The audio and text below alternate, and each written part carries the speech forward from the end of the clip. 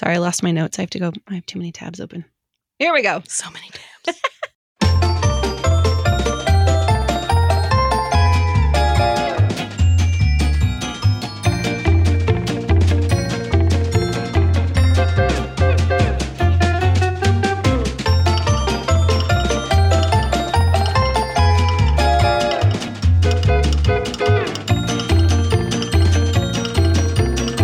You're listening to the Lutheran Ladies Lounge podcast. I'm Sarah. I'm Erin. I'm Bree. And I'm Rachel. Today is a Hymn Sing with Sarah Day. Oh. La la la la la. That was awesome. And we're done. End of the episode. I am Bree. So, July 4th, Independence Day, is around now. This episode will be dropping around then.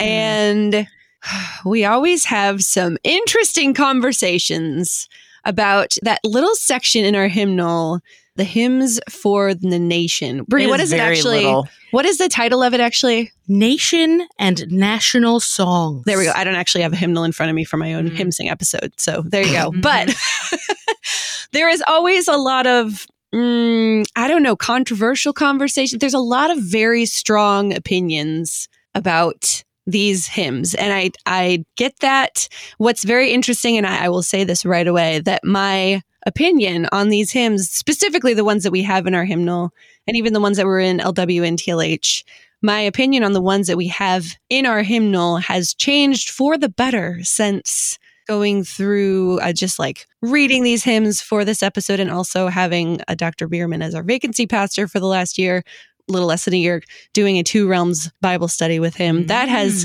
given me a lot more nuance about how to think about these things and thinking about the hymns that we have. And I'm not quite as cranky about them as I used to be, 2 weeks ago. So this is going to be a little bit different than what we normally talk about. Usually I'm like, I love all of these hymns and they're all amazing and I love every single one. This didn't really come about that way. I wasn't actually sure that I wanted to do this episode when it first. You had to. Yeah. You forced We did talk you into it. Yeah, you did. I don't think we forced you. We just talked to you. It was someone else's idea and you're like, you should do this. And I was like, I don't know if I want to do that. Do I really want to talk about these hymns? But we're going to do it because I think this is a valid and a good conversation for us to have about what it actually means to sing about our country, especially in our current kind of weird. It's a weird time in the country for like talking about religion and politics. There's just a lot of stuff that's gone down lately that makes this conversation a little interesting. And we won't get into all of that today. We don't want to be here for 3 hours. So I will say, since not everyone has had the opportunity to spend 2 years talking through Two Kingdoms theology with Dr. Bierman, you can also check out his book, Holy Citizens, God's Two Realms and Christian Engagement with the World. So I'm guessing, Sarah, you would recommend this for those who don't have the time to go back through and I don't even know if they're available, all these studies, but I'm guessing they were amazing. Yes, they were amazing. And yes, his book is actually in my show notes. So yes, I would. Absolutely. If this conversation is really interesting to you, or you want to know more about Two Realms theology, which I'm going to like super quick overview in just a second, absolutely get Bierman's book. It's worth your time for sure.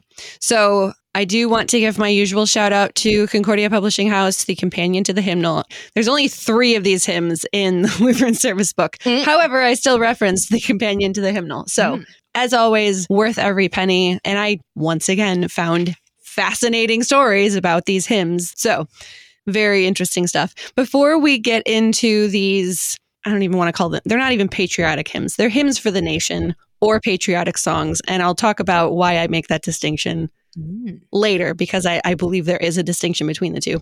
I do want to give you just my regurgitation of Bierman's Two Realms theology, just because I think this gives us a really good foundation for thinking about these hymns, because it's such a weird, like uncomfortable thing for us to talk about and a very opinionated topic. I think it's good to just kind of think about our Two Realms theology. And Dr. Bierman, and hopefully I do you justice on this. I know you hate when people quote you, so I'm sorry. Unless you shout him out onto the beginning of your rap tracks, and then it's okay. Yeah, I will not be doing Flame, a rap track. hashtag. I am leaving that to Flame. So two realms theology, a lot of people say, we often say like separation of church and state. And the way that Bierman teaches two realms theology, the way that I now understand two realms, it isn't really separation of church and state the way that a lot of us think about it. Like there's this big wall between the church and the state, and we always keep them separated. And that's, I don't think that's a legal concept, not a theological concept. Yeah, that isn't a helpful way to think about things. Especially from a theological standpoint, that can get really tricky when we try to completely separate them, because we are Christians and we live in this world and we believe that God is in control and reigns over everything, and that includes government. So unless you want to build a big wall in your own heart, you need a different paradigm. Yeah. So I really like the way that this is laid out. I think it makes way more sense and is biblical. So it's a lot more about the relationship between us and the world and the relationship between us and God. And I'm going to throw out these terms. A lot of you have probably heard these. Coram Mundo, before the world, the relationship between us and the world. Coram Deo, relationship between us and God. I love these terms. They're super useful. So as Lutherans, of course, we believe that God is at work in both of those spaces between us and other people, between us and him. And these realms kind of work under two different principles. So we are not looking to make America a Christian nation. And that might be a super unpopular opinion. And there's a lot of stuff that goes along with that. And I'm not going to go down that rabbit hole. But there's another episode for another time. That is a different episode. And I'm sure people have a lot of opinions about that. But we are interested as Lutherans, as Christians, in having a just government, because we believe that God works through the government regardless of who is in power. And that's a very different thing than making our government Christian, if that makes sense. Yes. Yeah. So we confess that government is a good gift from God. It's a good thing for us, regardless of who is in power. And we thank him for it, right? Yep. But we also don't put our ultimate trust in earthly leaders, but in Christ. I'm reminded here, it just sort of happens. I just finished rereading the book of Judges, which says over and over again, in those days, there was no king and everyone did what was right in his own eyes. Right. Like if God has not put a government over us, there's just chaos. And so even when the government isn't exactly our cup of tea, it's a good gift of God. Right. To curb evil. Right. Which is also an interesting thing to think about and play that out, how it affects us in our daily lives. So with these two realms, like when we pit church and state against each other, not helpful. But when we have these two realms, they aren't really at odds at each other. It's not church versus state. It's not kingdom of God versus kingdom of the devil, or those types of things that sometimes we hear about or think about. God is at work in all of these places. So we have the temporal realm, or the left-hand kingdom, and that is how we interact with each other. And then we have the spiritual realm, or the right-hand kingdom, and that is how we interact with God. So in this temporal realm, the law is central. We're going to do law and gospel here because we're good Lutherans, right? Yeah. The law, the will of God, is central, and the government is the responsible party. The goal of this realm is the right function of creation, and the civil servants are in charge. Its tool is the sword. It's interested in ethics, and it's working toward peace. So on the flip side of that, in the spiritual realm, the gospel is central, right? The church is the responsible party rather than the government. The goal is the restoration of creation, which we know is coming, right? The servants of the word are in charge rather than civil servants. Its tool is God's word rather than the sword. Its interest is the means of grace. Hello, church, right? Yep. And we have peace now through Jesus Christ. So as Christians, amen. We live in both of these spaces at the same time. And there's a whole lot more we can talk about in another episode. And it's hard. Yeah. It's a difficult tension. Just because we can talk about it like this does not mean it's easy. We all have to figure out how we work in both of these things, how all of this kind of plays out in our own vocation. Vocation plays a huge part because we are children of God, but then we also work in this world, right? We do the work that God has given us to do in our vocation. So that's a different tangent. I'm not going down that way, but I think that is a helpful thing for us to think about as we consider these songs that we sing around 4th of July or any other time during the year, specifically as Americans too. So I did a poll in the Facebook group, and I'm jumping ahead a little bit, but I did ask for ladies that live outside of the US if this is a thing for them. And they're like, yeah, this isn't we don't sing patriotic or hymns for the nation or anything. My eldest daughter recently asked her German foreign exchange student if they do patriotic hymns, and she said no. Yeah, right. Like this almost seems to be, and maybe not uniquely because I did not study this at all, but I'm just thinking about what the ladies in the group said and just about the hymns that I found in all of our hymnals across denominations. This seems to be a bit of an American thing to like have this need to have religious or quasi-religious songs about our nation. It's a very interesting thing to think about.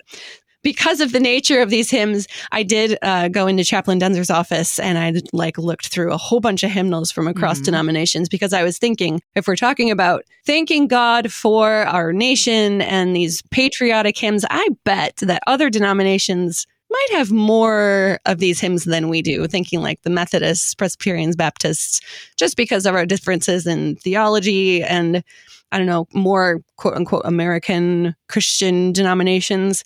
And they did have a lot more that I found. I think most of them were older hymnals, which our TLH from the 1940s also has 10 of these hymns. Oh, wow. Lutheran Service Book only has 3. And Rachel, you said you looked in a newer Methodist hymnal, and that one only had like 3 or 4? It was 4. Mm-hmm. Yeah, and the older one that I looked at had, I think it was at least 10. Wow. So, and this is a super brief, very small sample size, but it wouldn't really surprise me if older hymnals just kind of had more of these hymns and our newer hymnals across denominations don't. That's just my own theory. I could be wrong. Reason as to why that is?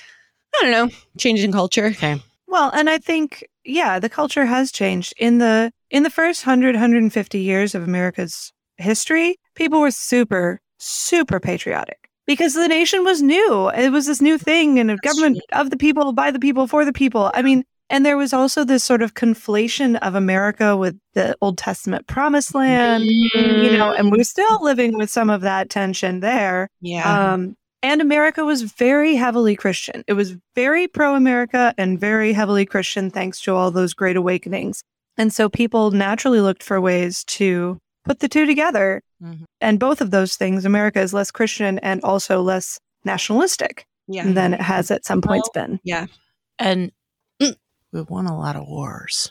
We did win a lot of wars. And like you mentioned, Germany, and I know I saw a little discussion in the Facebook group about Japan. Like patriotism after losing a major war is a very different. Well, and since so many of those wars were started by excessive nationalistic fervor, it left a sour taste in their mouth. Like if you fell prey to this excessive nationalism and it led you into a very traumatic war that you lost, you're going to have a different attitude toward it in the future. Out of the sanctuary. Yeah. Oh, flag sanctuaries. We could go down that tangent too. Let's Let's do hymns. Yes. So considering that cultural context of the 30s and 40s as German Lutherans, it does kind of make a lot of sense why there were so many. Just talking Lutheran hymnals, why there were so many in the TLH. Sure. That was just a very interesting culture. German Lutheran. Yes. As if to say through a heavy German accent, we are American. Right. Yeah. So that made a lot of sense to me that there were way more in the 40s and just less now. And we have, as we mature as a church body and just move through time, we have so many hymns. Like it's insane the amount of hymns that we have. And I mean, they had to pick and choose what to put in. So they picked the best of the best. And I think they did a great job with the ones that are in our hymnal. What I did find interesting, if you have a Lutheran hymnal at home, I won't talk about this much because I do have a lot of notes, but the texts of the hymns in TLH are just very different than hymns that we sing now. The language is very stark. It's very much we are terrible people in this country. God, please don't smite us, but bring us peace. Like it's very stark language about how horrible we are as people and like, please bring us peace. And our hymns for nation now are not like that at all. I was just taken aback a little reading that language. And Rachel pointed out too that there are a lot of hymns in TLH across all of the different sections of the hymnal that are in language that we just don't use anymore. So just an interesting thing to point out. If you like reading through hymnals randomly like I do, pick up a TLH and read through some of them. I would be curious. I don't know. The way things are going, we might want to actually reclaim some of those old "Don't Smite Us" hymn texts. That is not a bad idea, actually. There are some very good ones if you're looking for that. But anyway, like I said, whenever these come up, these hymns for the nation in our hymnal, there does seem to be two very distinct camps about whether or not we should sing them in church, whether or not we should sing them at all. And I think there's a distinction between singing hymns that thank and praise God for this good gift of government, for his provisions for us through that government, for the freedoms that we have, all of those things. There's a difference between those hymns, which are the ones we have in our hymnal, and the hymns that we're singing about how much we love our country, how beautiful our country is, that may or may not mention a generic-ish God. Those I would categorize as patriotic songs, not necessarily hymns. And you can argue a bit about what the definition of a hymn is, but by definition, a hymn is a religious song. And some of those patriotic, quote unquote, songs, I don't really know if those are religious or not. The ones we have in our hymnal, I would say absolutely yes, because of the nature of them, because yes, it's a hymn about our nation, but we're thanking God for that nation. Yep. It's about him and his gifts to us, not about how much we love something. Right. Does that make sense? Yeah. Difference between God and country versus country and God. Yes. Yep. And there are some that aren't in our hymnal that you probably could get away with in a worship setting if it's done in the right context. Something like God Bless America. Maybe I wouldn't do it, but you could argue for some of them in the right context with the right understanding of what you're singing about. You might be able to get away with them. Doing them in public with a bunch of people that you don't know are Christian, you not actually know whose God you're singing to together, that can get a little, I don't know how I feel about that. Yeah. So on to the music after, 20 minutes of talking about whatever. Other it's stuff. Good stuff. I'm not going to lie to you. So I did do a poll in the Facebook group, as usual, asked for a lot of feedback. There were like 65 comments and over 1,100 responses to the poll. Wow. So a lot of conversation about it. I think this may be the most actual conversation there's ever been on a hymn poll. Usually it's just like, I don't know which ones to pick. They're all my favorites. This time there was some... This time there was some really good conversation. And one person did say, they're all my favorite. I didn't think anyone would. One person proved me wrong. Nothing new under the sun. The poll is still up if you want to go look at it. I do want to mention 3 comments from the group that were interesting. Lisa said, I appreciate giving thanks for good blessings such as our country, but language that pits our country against others or forgets the church around the world seems to lose a biblical perspective. Yes.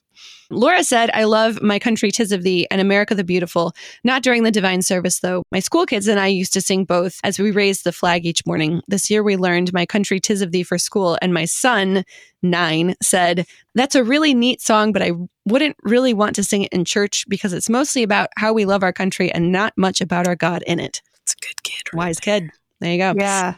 And Ruth said, I grew up with many of these and I still enjoy them. However, I now live in France, attend a confessional Lutheran church that is in fellowship with LCMS, and there isn't anything close to this in the hymnal. We certainly pray for our country, pray for the leaders, pray for elections to go smoothly and for discernment in our votes. But there is next to no patriotism. I don't know if it's because of a different French attitude or because Lutherans in France have a more reticent view toward the secular state due to the history of difficulties with the state. Nothing whatsoever is done for national days beyond prayers. So just That's really interesting. I wonder if that might be, if we did this again 20 years from now, if our country might be more in that boat. Maybe. We'll have to come back. Round 2 in 20 years. Yes. Hopefully Jesus will have come back by then. I'm not going to lie to you. I'll be honest. Straight up. Okay, that would be better. I wouldn't argue with that at all. Yep. So by far, the 2 favorites are Lutheran Service Book 965, God Bless Our Native Land. A very fine choice. And LSB 717, Eternal Father Strong to Save, which, interestingly enough, is not one of the hymns for the nation. In this poll, I did include, so there's only 3 hymns for the nation. 964, Lift Every Voice and Sing. Love that one. That was our postlude on Sunday because of Juneteenth. It was great. Nice. 965, God Bless Our Native Land. And 966, Before You, Lord, We Bow. That's it. Those are the only ones that are prescribed in that particular section. However, on July 4th, other times we do patriotic things. There are a lot of other hymns that people tend to sing. 717, Eternal Father, Strong to Save. The text isn't really along the same lines, but everybody sings it around this time, so I threw it in there. People loved it. Is it a Navy hymn, though, it says? Yeah, it is. It is. It's a Navy hymn, but I don't know. Are you going to cover this one later? I am. You are? Okay. Pause that thought, Brie. It is the Navy hymn. Pause. Come back to it. Yes, we will have comments on that in a second. There's also 951, O God of Love, O King of Peace, which is in the Hymns for the Nation sections in both Lutheran, I almost said Lutheran Witness, LW, Lutheran Worship, wrong LW, and Worship Supplement 69, which is my favorite little hymnal, the little red one that I didn't know about until I started doing this podcast. So it actually is a hymn for the nation in both of those hymnals, but not in LSB, even though it's in LSB. Interesting that stuff just kind of got shuffled around. And also Lutheran Service Book 659, which was in Worship Supplement 69, Lord of Our Life and God of Our Salvation. That's a really well-known one. And also Lutheran Service Book 777, Grant Peace We Pray in Mercy, Lord.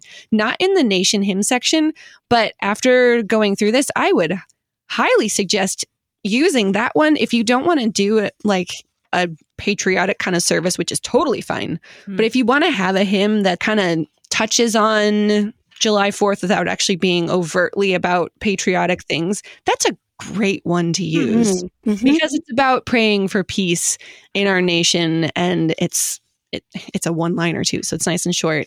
Fantastic text and tune. I love it.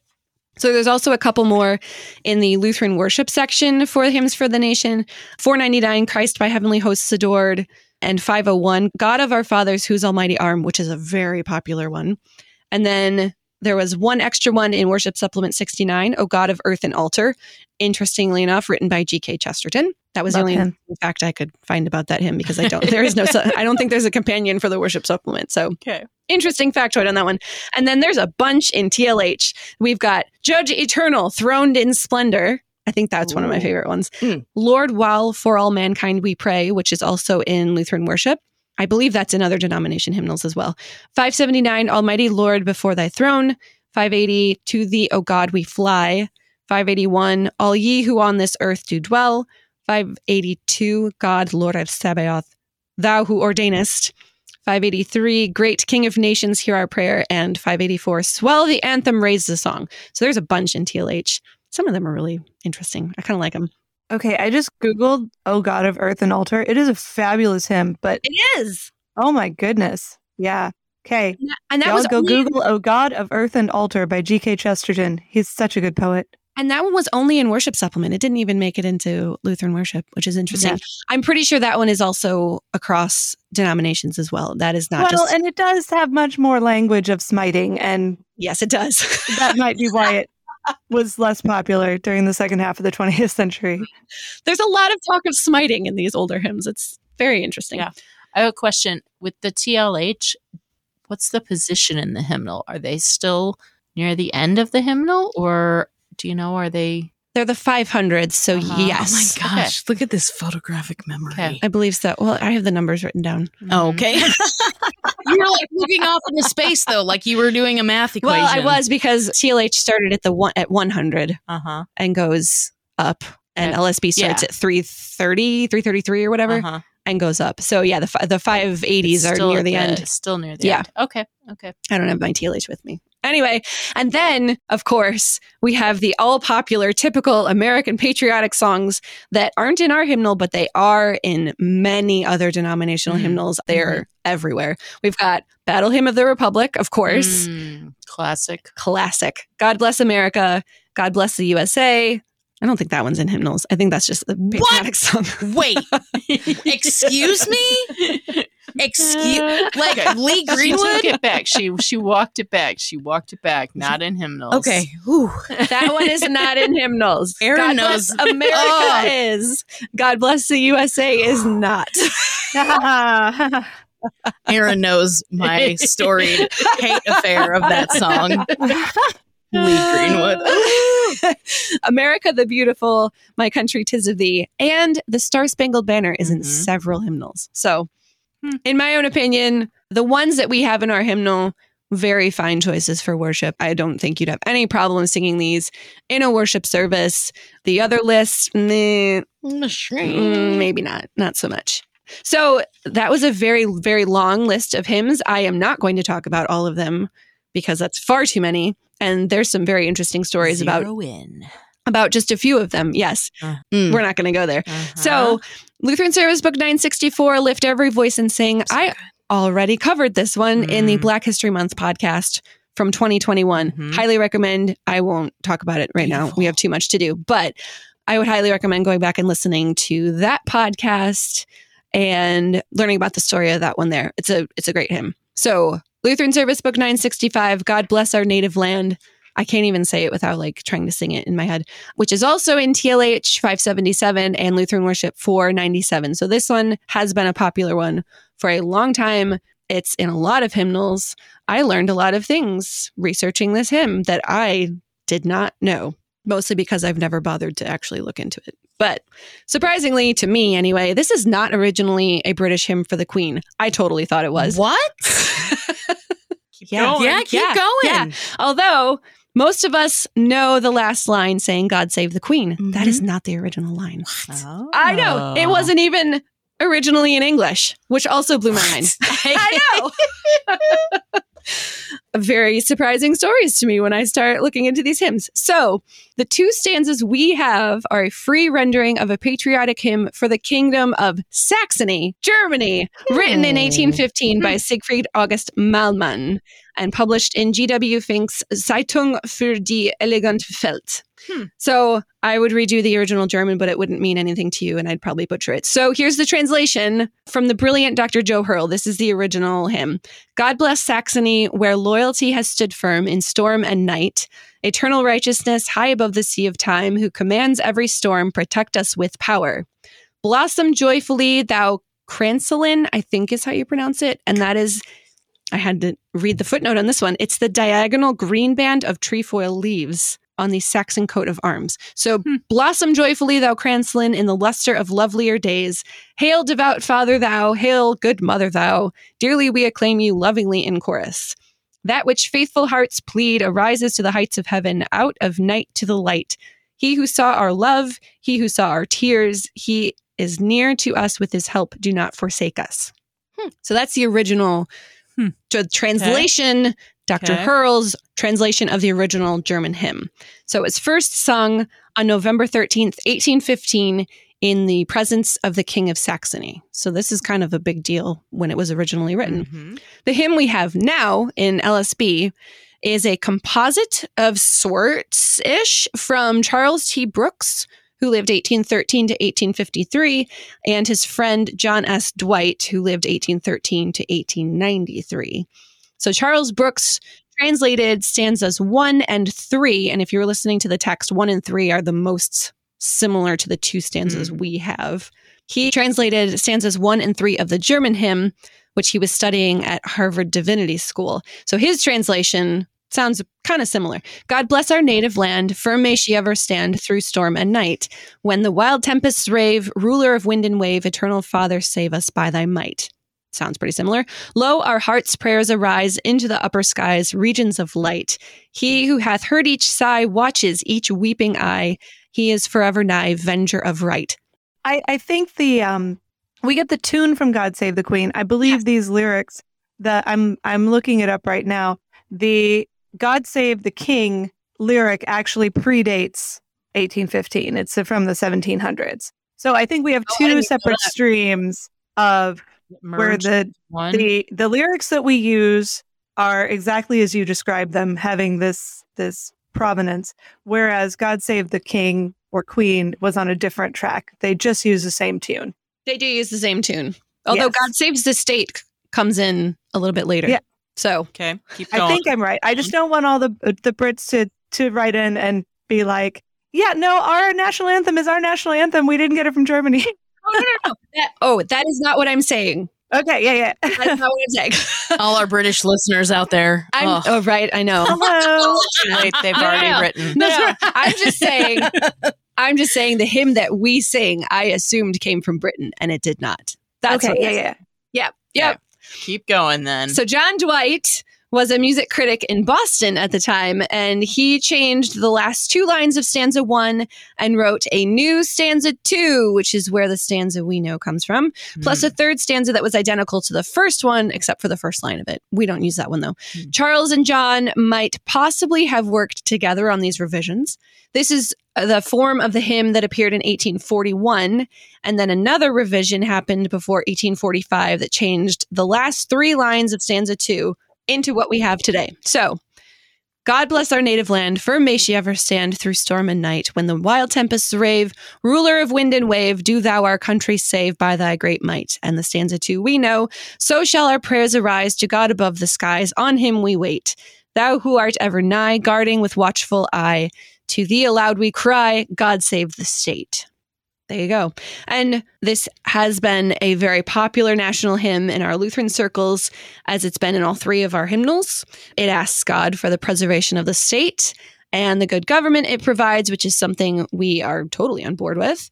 Government and our country are first article gifts from God, and we pray for our governing authorities. And as we have pointed out, the tune is National Anthem. That's what it's called. And it is the national anthem of the United Kingdom, which is why we so often associate this hymn with Britain, even though it's not. Musicus. Yeah. And that is my one gripe with this hymn, because every time I sing it, I feel a little cheeky, like I'm stealing somebody else's national anthem. I mean, we kind of are. And now, But aren't there other national anthems that we yes, use for hymns? the tune Austria is Germany's national anthem. Yeah. I'm not saying it's a precedent. That's Germany's national anthem. Now I should have looked up who wrote Britain's national anthem. Now I'm really curious. Oh yeah, the text is not even anywhere close to our hymn. They're 2 different things. The big finish. Yeah. I always associate this with God Save the Queen, but it's not, like, they're 2 different things. Two different things. So interesting.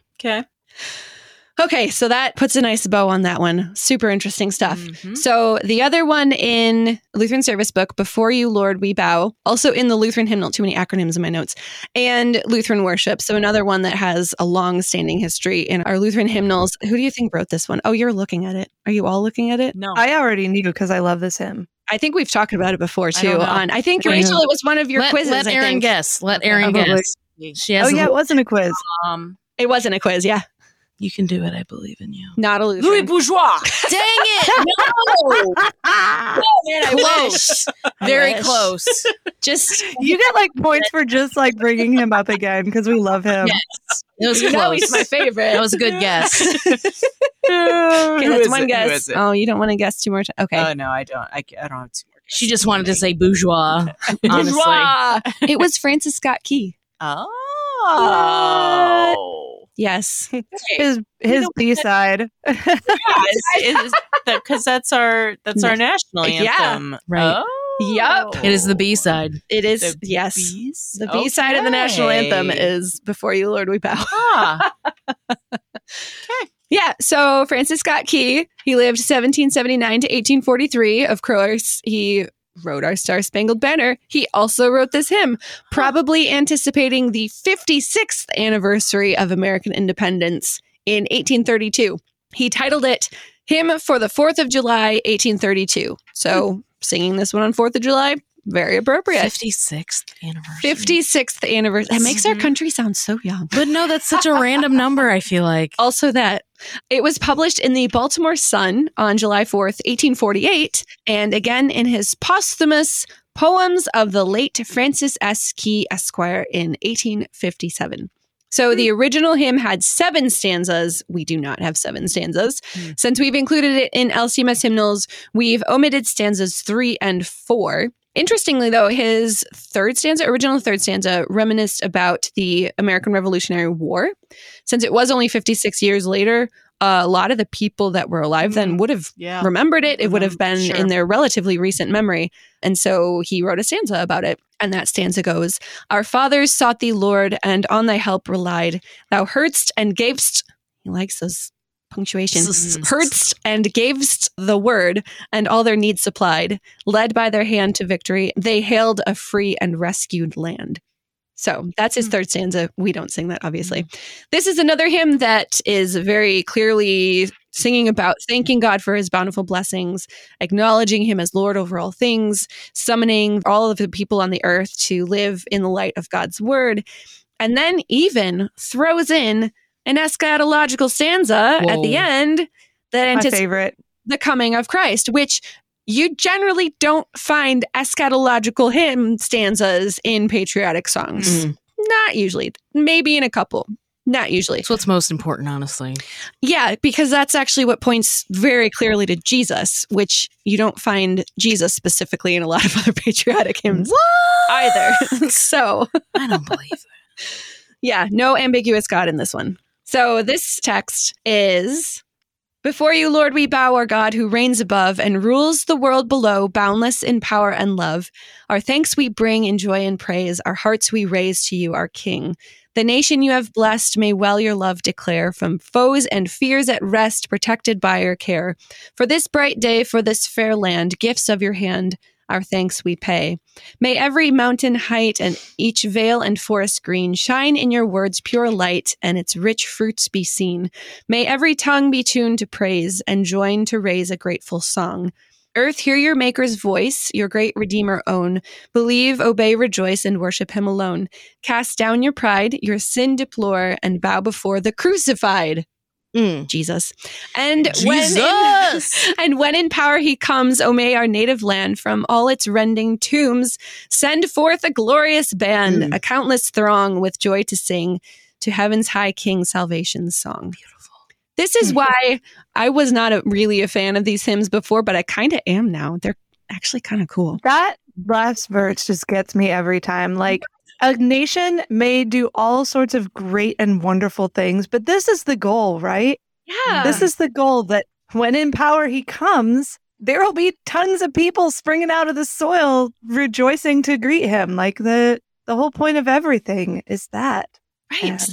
Well, and I looked just briefly looking at the words of each of these. Like 964 is sort of like this hymn of praise to God. Yeah. And then 965 and 966 really are just prayers. They are. Of multiple stanzas to God. Right. Not to America. Right. But the focus is appropriate. Yes, exactly. I might like these. I might not be a hater anymore. Right? Yeah. Right? I know. My mind was changed. Fallen down. Happy surprises. Right? I was not expecting to actually enjoy this podcast. Neither was I. Maybe I should put a disclaimer on the beginning of this. Please don't stop listening before you start.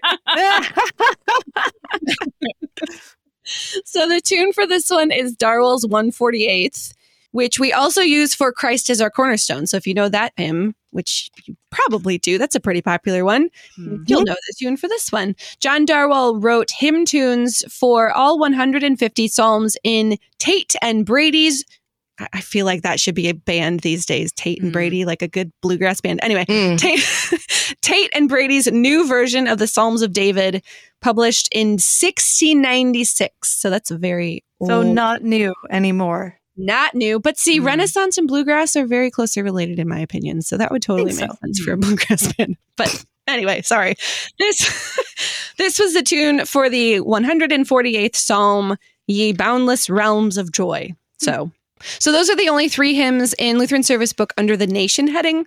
But we do, like I said, tend to use several others for Independence Day or anything else that is kind of patriotic in nature.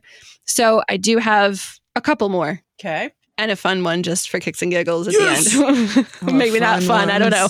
So Eternal Father, Strong to Save, fan favorite. Everybody loves, well, I shouldn't say everyone. 23% of the people who were polled, which was the winner. Winner, chicken dinner was Eternal Father, Strong to Save.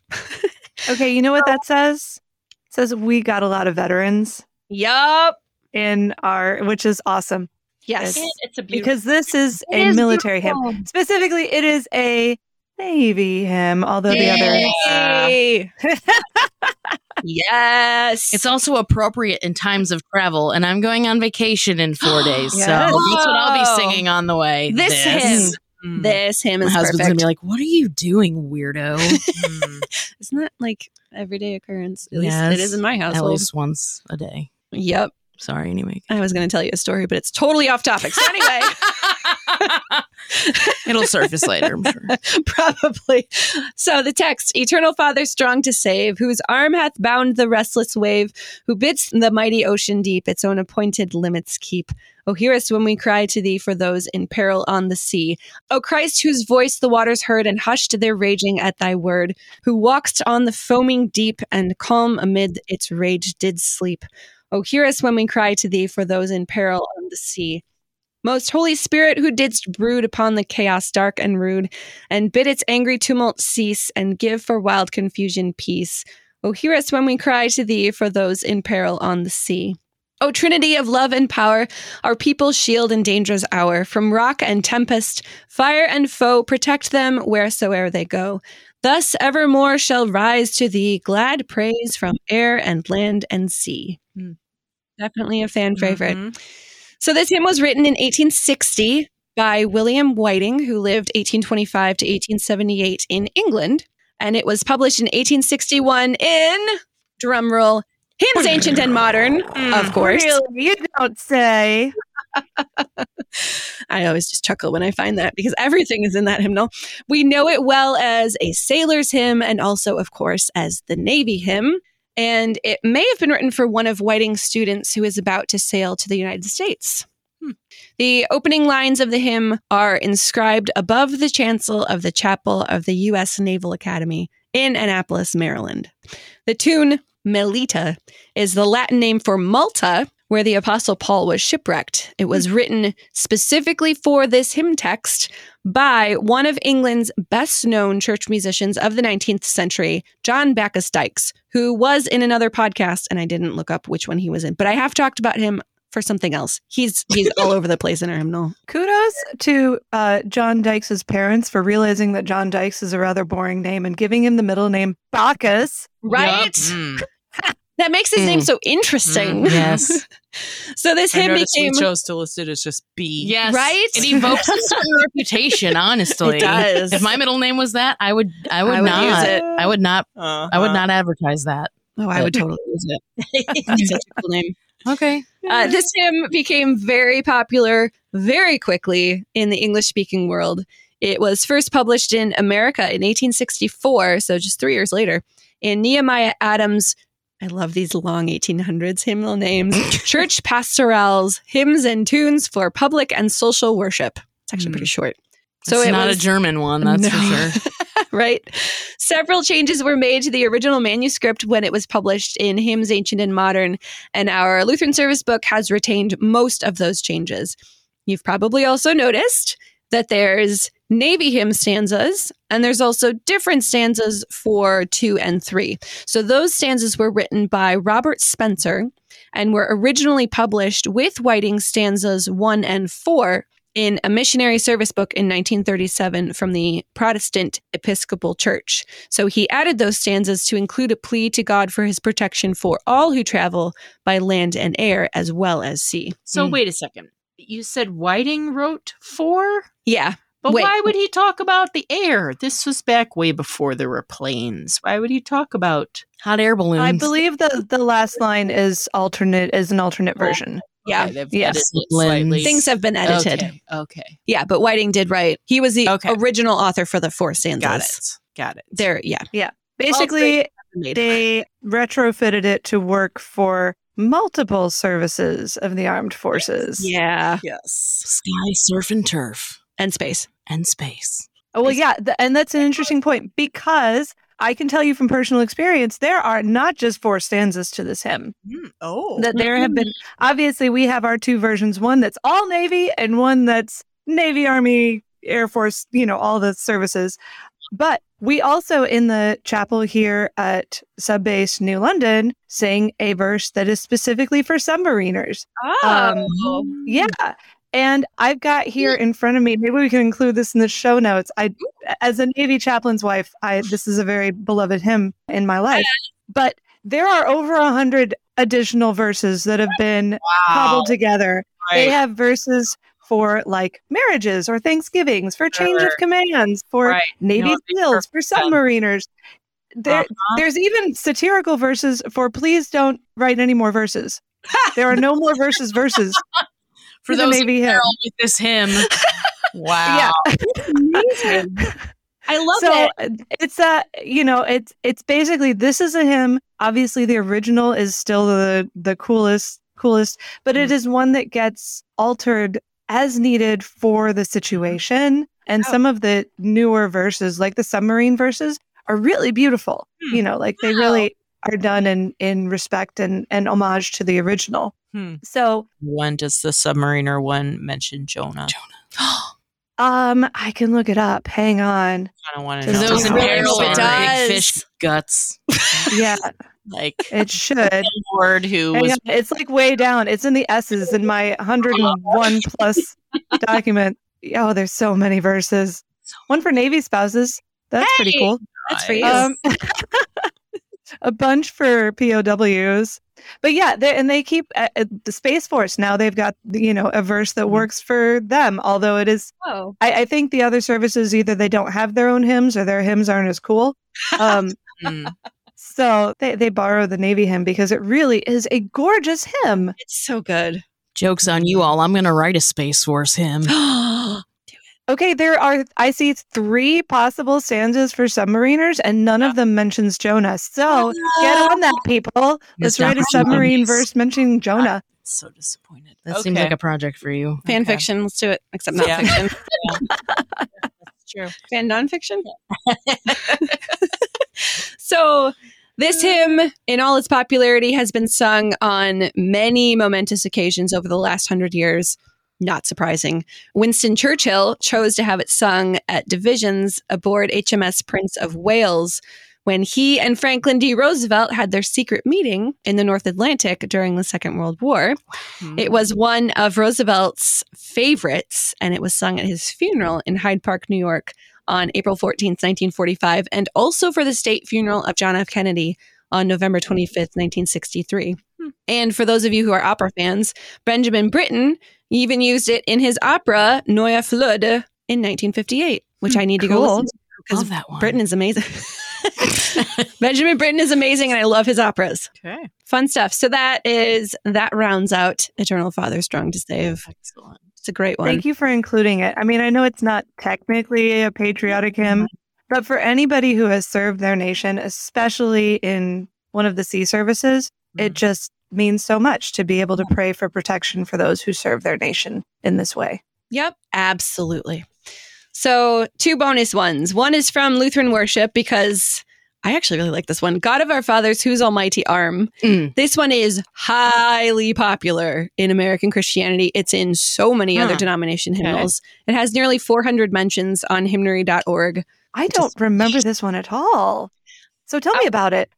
The only reason I know it, we must have sung it at my church randomly for something. Oh, I bet you it was for Memorial Day weekend. I don't know. It was in our bulletin at some point, and so because I didn't grow up with Lutheran worship, the only things I know about Lutheran worship I know from doing these podcasts. I sung it somewhere along the way very recently this year. And I was like, I kind of like this one. It is super popular. It's not in the Lutheran service book, so I don't have a ton of information on it because the Lutheran Worship Companion to the Hymnal is smaller than our Lutheran service book. It's a very small book. Doesn't have a ton of information. But I can tell you it was written in 1876 for the 4th of July Centennial Celebration, a much bigger thing than the 56th anniversary Centennial Celebration in Brandon, Vermont. It was submitted anonymously to the compilers of the 1892 Protestant Episcopal Hymnal, and author Daniel C. Roberts' name was rightly given credit when the hymn was accepted for that hymnal. He was the rector of St. Thomas Episcopal Church in Brandon. The personal pronouns were updated by the Inter-Lutheran Commission on Worship for inclusion in the Lutheran Book of Worship, LBW, in 1978. The text does vary across the different denominational hymnals, so there's some differences between our Lutheran version and non-Lutheran versions as we do with a lot of hymns that don't come from a Lutheran tradition. That little Lutheran spin on it. Exactly. The tune is named National Hymn. It was composed by George W. Warren for this hymn text because this hymn was chosen to be the theme hymn at the celebration of the centennial of the United States Constitution in New York in 1887. So this one has been quite the American hymn for the nation for a long time, which is why it's popular among all denominations. So, for kicks and giggles, Battle Hymn of the Republic. Yes! Yes. Was written by abolitionist writer Julia Ward Howe, who lived 1819 to 1910. She's also known for writing, I got all this from the internet. This is not in any of our hymnal companions, just to be clear. Nice. She was known for writing the 1870 pacifist Mother's Day Proclamation, which called on women to unite for peace in the world. She was an advocate for abolitionism and a social activist, particularly for women's suffrage. This song was written in November 1861. It was first published in the Atlantic Monthly in February 1862, which is Civil War era. It links the judgment of the wicked at the end of the age with the American Civil War.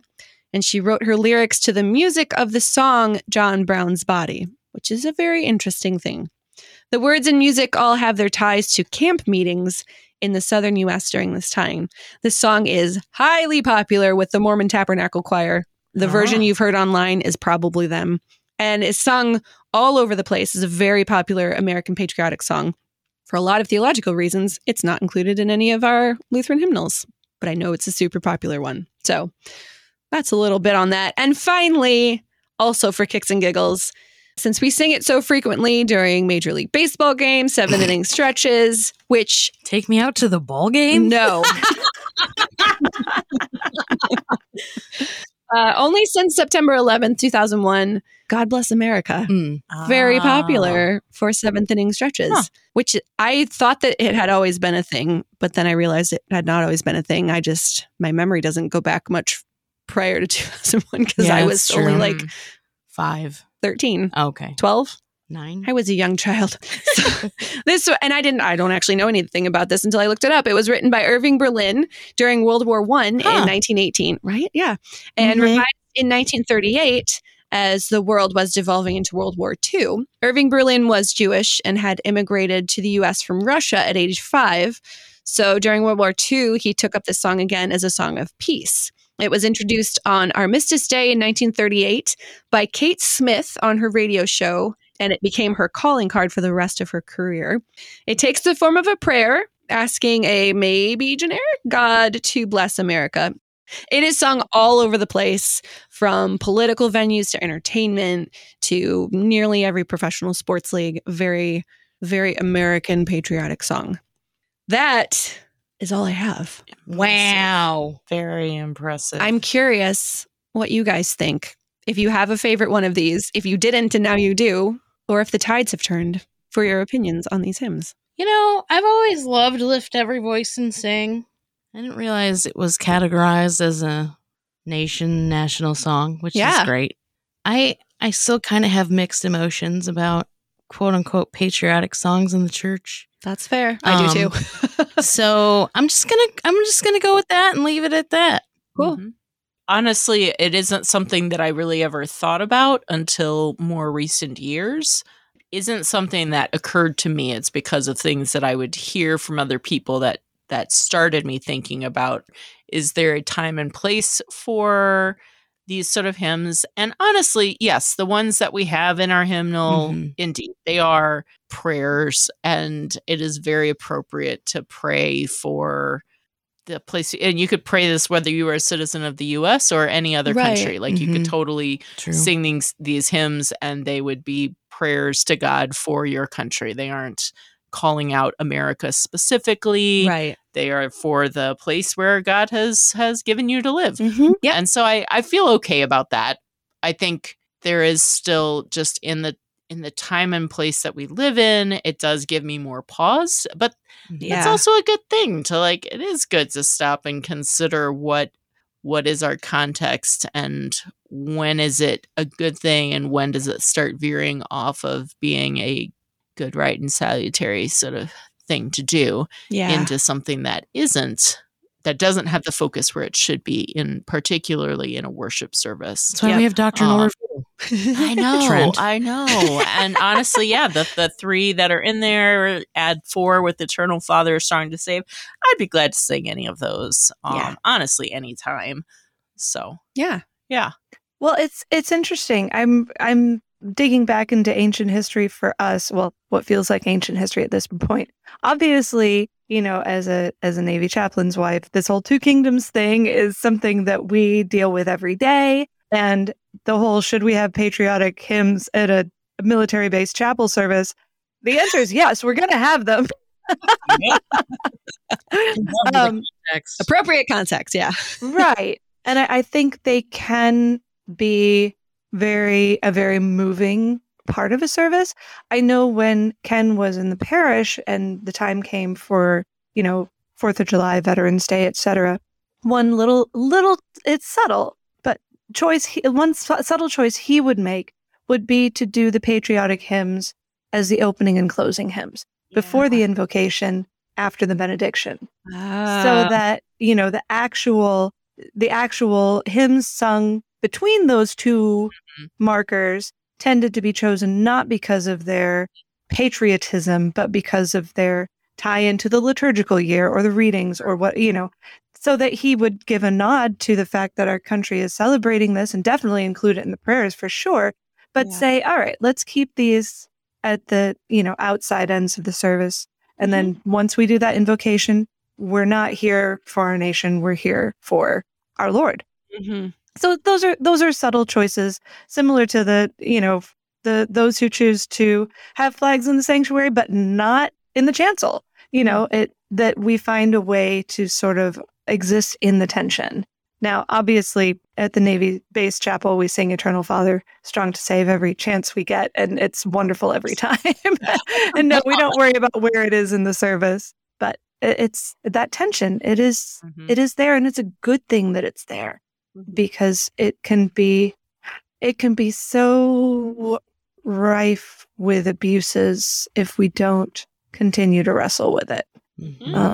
Because our God is the God of the whole world, right? Not just our nation. Yeah. And while there have been many Christians in this nation, to say that this is, a God-ordained Christian nation on par with, Israel in the Old Testament, I don't think we can necessarily say that with any confidence. So, let's continue to exist in the tension. But yes, let's continue to thank God for the gifts he gives us through our nation, and to pray for our nation. And dig in and find the good hymns. I really do appreciate, like you said, the work of the hymnal editors in sifting out and sifting in, the best of the best, the ones that really do the best job of navigating that tension and giving us solid hymnody. Absolutely. Mm-hmm.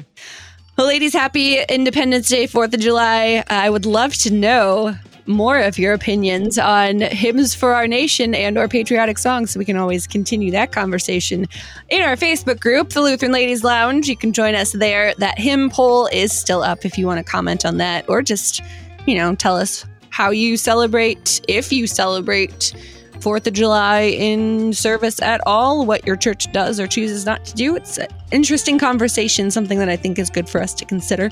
You can also follow us on Instagram at Lutheran Ladies Lounge. Find all kinds of interesting stuff there as well.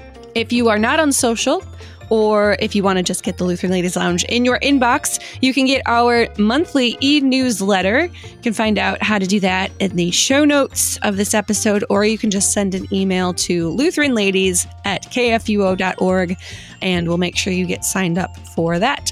You can find all of our episodes at kfuo.org/Lutheran Ladies Lounge, or on the KFUO radio app, or on your favorite podcasting app. You're listening to the Lutheran Ladies Lounge podcast. I'm Sarah. I'm Erin. I'm proud to be in. And I'm Rachel. That hurt me a little bit.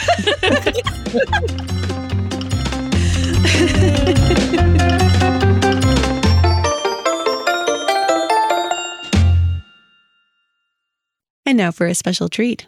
Thanks to Peter Slayton, my husband Luther, and Philip and Cheryl Magnus for joining me for Eternal Father, Strong to Save. Eternal Father, strong to save, whose arm hath bound the restless wave, who bids the mighty ocean deep its own appointed limits keep. Oh, hear us when we cry to thee for those in peril on the sea. O Christ, whose voice the waters heard, will hush the raging at thy word, who walkest on the foaming deep, and calm amid its rage did sleep. Oh, hear us when we cry to thee for those in peril on the sea. Most Holy Spirit, who didst move among the chaos dark and rude, and made its angry tumult cease, and gave the wild confusion peace. Oh, hear us when we cry to thee for those in peril on the sea.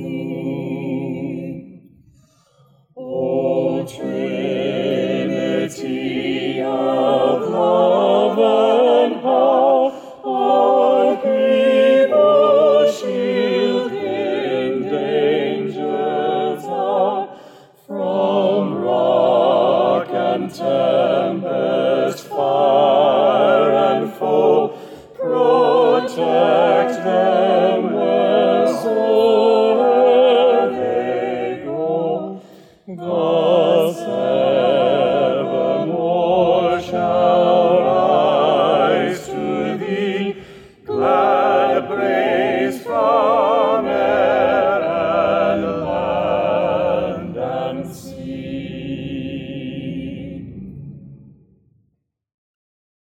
Views and opinions expressed on the Lutheran Ladies Lounge podcast may not represent the official position of the management or ownership of KFUO Radio, the Lutheran Church Missouri Synod. The Lutheran Ladies Lounge is produced by KFUO Radio and available at kfuo.org or wherever you get your podcasts. Join our community on Facebook in the Lutheran Ladies Lounge.